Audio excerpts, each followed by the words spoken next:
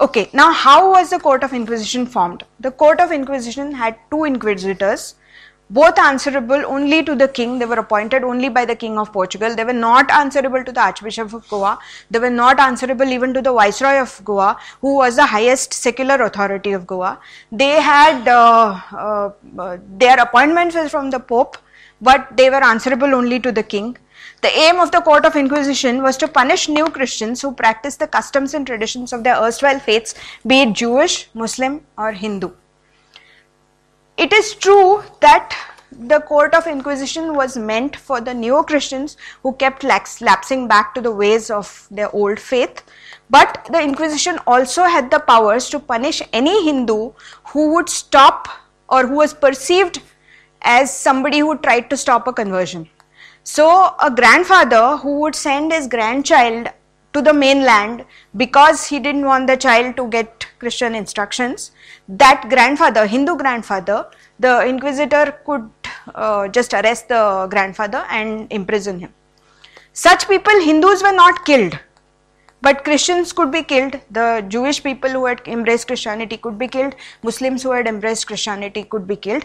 But these people could be tortured, they could be beaten, or they could be sent off to other Portuguese colonies as slaves, the Hindus.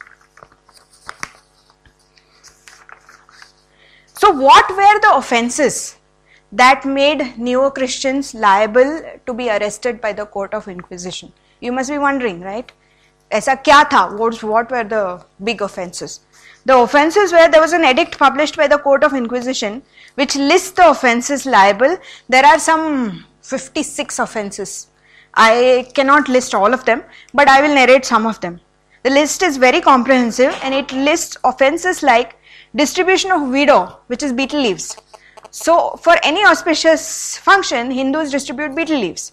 But Hindus who had become Christians, they couldn't use betel leaves in any form. If they were caught doing that, they could be arrested by the Court of Inquisition.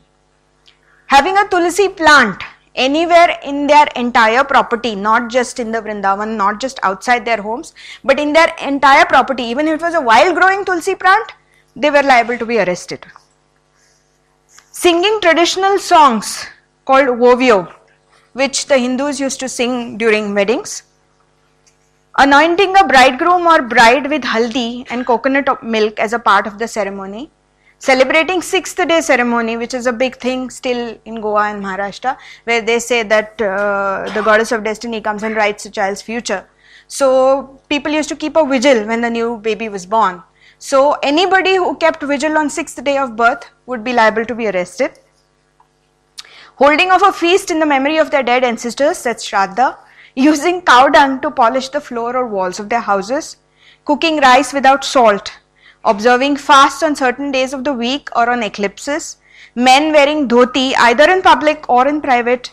Attending Christian festivals or processions wearing Hindu apparel like saris or dhotis.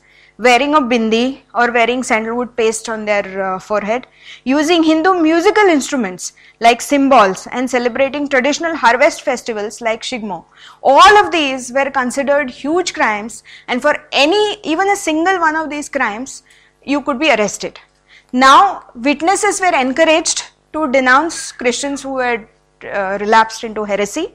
So again, as I said, there was no onus on the witnesses to prove anything. So if you didn't like somebody, you could just go to the Court of Inquisition and say that, you know what, this person was seen bowing before an idol, and the Court of Inquisition would come and arrest that person.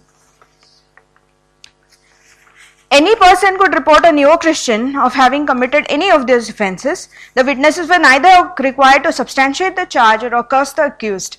In effect, anybody could report anyone. The Court of Inquisition would then arrest the person, take him away from their family, and immediately the first thing that they would do is to seize all property of that person.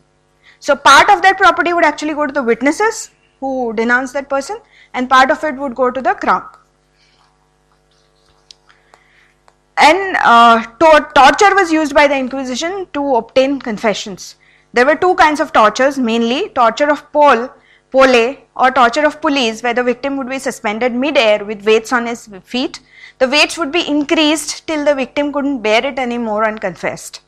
There was a water torture of potro, where the victim was placed on a port or a kind of a slanted trestle, where the head was placed lower than the body. An iron band around the throat kept the person's head immovable, while tight cords cut deeply into his or her flesh.